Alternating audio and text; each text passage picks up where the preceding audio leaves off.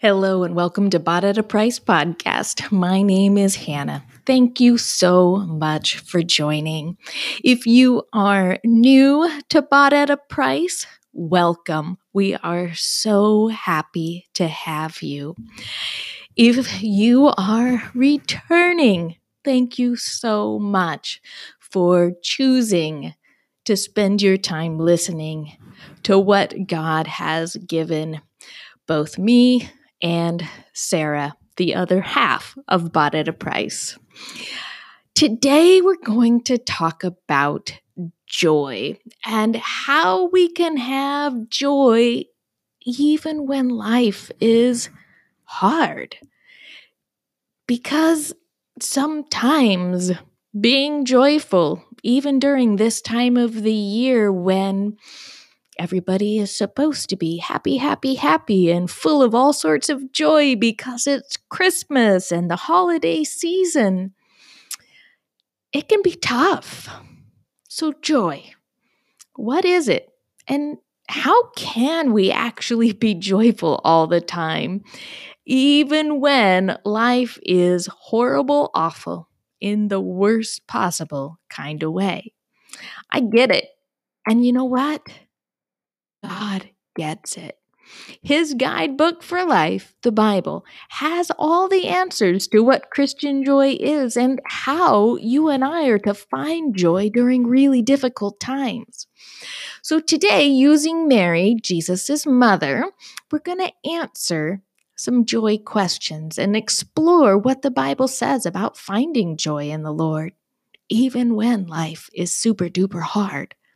So if you're going through a tough season right now, I pray that this Bible study allows you to find true joy, the joy that overcomes the worst of things and is grounded fully in your loving Lord and Savior, Christ Jesus. So what is Christian joy? As a Christian, we're commanded to be joyful always. I know, do what? Being joyful all the time sounds impossible considering all that life throws our way. First, I want to clear something up. Christian joy is not about being happy, happy, happy all the time. It also doesn't mean that you avoid other emotions. Sorrow, pain, anger, sadness, fear, disgust, and happiness. Those were all given to you by God for very specific reasons. So, what does Christian joy look like then? To start, Christian joy is what overflows from your soul even while you experience the range of other emotions. Christian joy isn't something that you make happen, and it's not an emotion or a feeling that you turn on or off. It's 100% Holy Spirit dependent. Because of His power working through you, you can see the beauty of Christ in the world and in God's Word. But you know there's always a but, isn't there? Joy is something that we're commanded to have, and not just sometimes. Yep. In Philippians 4:4, we're commanded to rejoice in the Lord always. Again, I will say, rejoice. Let's look at what the Bible says about joy, and then let's explore how it's possible to be joyful all the time. So to do this, we're going to weave Mary's story in as we discover how to be joyful in difficult times. So what's the Bible say? The most repeated command in the Bible is actually to be joyful, or some word variation of joy. And as a Christian, your joy is dependent on the Holy Spirit's power working through you. To this end, Romans 15:13 says, "May the God of hope fill you with all joy and peace in believing, so that by the power of the Holy Spirit you may abound in hope." Notice that joy is part of an emotional trio: joy, peace, and hope. Hope in God, hope in the saving power of Jesus Christ, and hope in our eternity with Him are the basis for the command to rejoice in Philippians 4:4. Last week, we talked about the hope that Mary had and how you can have hope despite everything around you seeming hopeless. I'll include the link to that episode in the show notes if you haven't heard it yet. Mary trusted God, and because of this, she had unshakable hope. Even further, the Bible tells us that joy is dependent on our trust in God. When you trust fully in God and place your hope in Him alone, then and only then will you be able to fulfill the command to be joyful all the time. In some inexplicable way, Mary seemed to get this. Despite her age and circumstances, she had the joy that each of us should have. Life's difficulties should never erase our joy. Joy should be part of your unshakable foundation of trust in God. That big question remains, though. How do you find that joy? So before I weave Mary's story into our Bible study on joy, I want to share a bit of my story with you. Every single day, I get to live with miserable pain and fight unpredictable, often life-threatening blood sugars. None of these things are my fault, and ever since being diagnosed with type 1 diabetes, I've done my best to do everything right. But despite my best efforts, God allowed me to develop nerve damage that prevents me from recognizing low blood sugars and also is the cause of that horrific pain that I get to deal with. God did bless me with an amazing service dog, Jasmine, though, who dutifully alerts me when low or high blood sugars are about to happen. And God has also blessed me with another new little pup who was just born yesterday, Agape, who will be training to take Jazz's place. Being joyful when you hurt, when you're tired all the time, and when your body just wants to quit, it's hard. And while my struggles don't look anything like yours, we all have our own batch of joy-deflating problems. But, woman of God, you and I are still called to be joyful all the time. Every single moment of every single day, we're to be joyful. Jesus' mother, Mary, had her own batch of potentially, that's the key word there, joyless problems. But she chose joy. Just like Mary, I also choose joy. And I pray that as we look at Mary's story and how to find joy, that your mourning, struggles, and problems all get securely wrapped in rejoicing. 1. A foundation of trust. The moment the angel told Mary about the baby that God was going to impregnate her with, she trusted God. Her reply to the angel was, "I am the Lord's servant." And Mary continued by saying, "May it be to me as you have said." That's Luke 1, verse 38. She trusted what God said and trusted that the impossible would happen. The Bible's full of things God says will happen, and just as Mary trusted, you and I have to trust. Circumstances around us might be bleak and beyond difficult, but our eyes are to be fixed on the Lord. You're able to fix your eyes when you spend time studying God's Word. That's how we get to know who God is, the promises He's made, and the instructions He's given. And we've written and have some podcast episodes about that. The links to those will also be in the show notes. When you spend time getting to know God, you're able to fully trust Him and begin establishing your life on His promises. Through this, your emotions and feelings are then metered by the trust you have in the Lord. On a scale of 1 to 10, how much do you trust God? What's happened in your life to test your ability to trust God? How has He shown Himself trustworthy and a keeper of His promises? Do you experience joy despite difficult circumstances? Why or why not?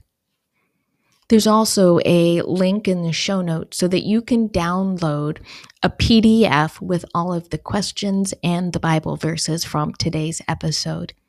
Make sure and download that and spend some quiet time with God going over the questions that I ask you today.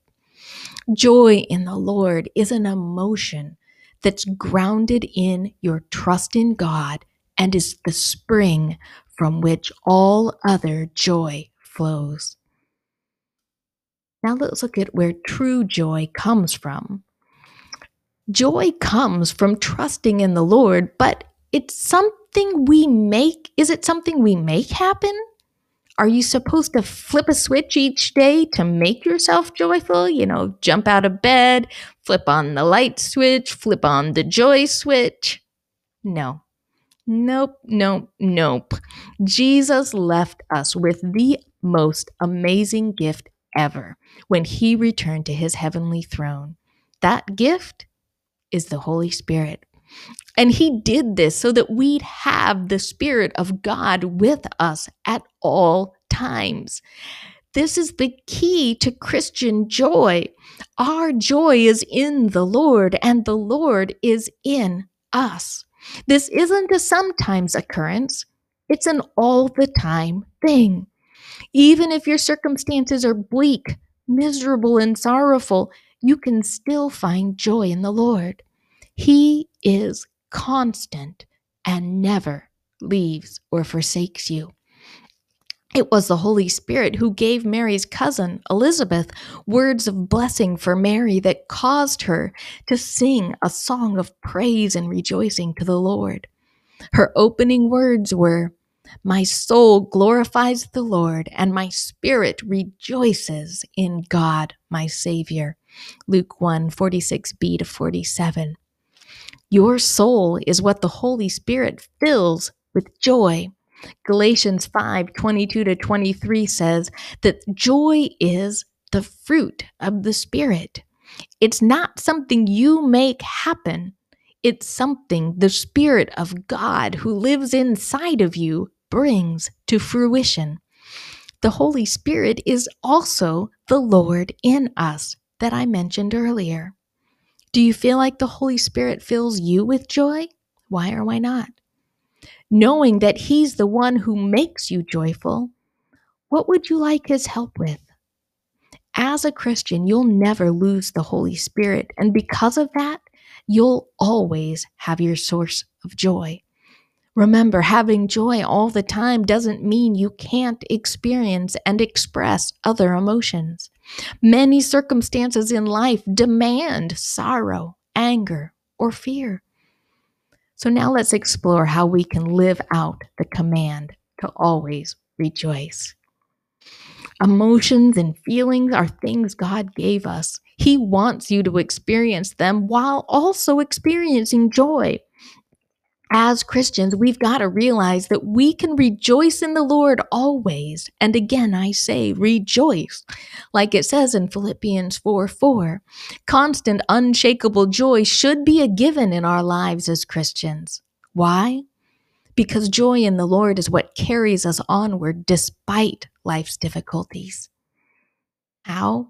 Because we trust in the Lord and the Spirit of God fills our souls with joy.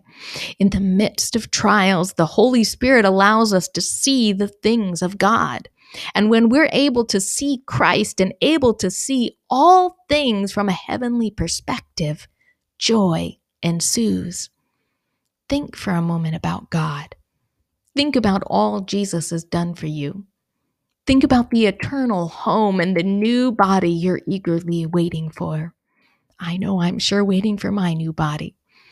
What happens to your heart, your mind, your face, your spirit, your countenance, your all of you What would you ask the Holy Spirit to help you? Would you ask, the Holy Spirit to help you see your trials and circumstances through God's eyes? Ask Him to give you an internal perspective and ask Him to help you rejoice. When I look at the pain and struggles that I get to deal with every day, I can truly say I'm joyful. Not because I'm ignoring what I go through each day, but because I see God working in and through my pain. I see the beauty of Christ suffering through the lens of my own struggles. And I recognize the Holy Spirit working through me, giving me strength for each day. And best of all, I can clearly see my new body and eternal home where all things will be made new. Oh, what amazing, unshakable joy I have. Will you ask the Holy Spirit to fill you with the same? Will you join me in trusting God and relying on the Holy Spirit to fill you with joy?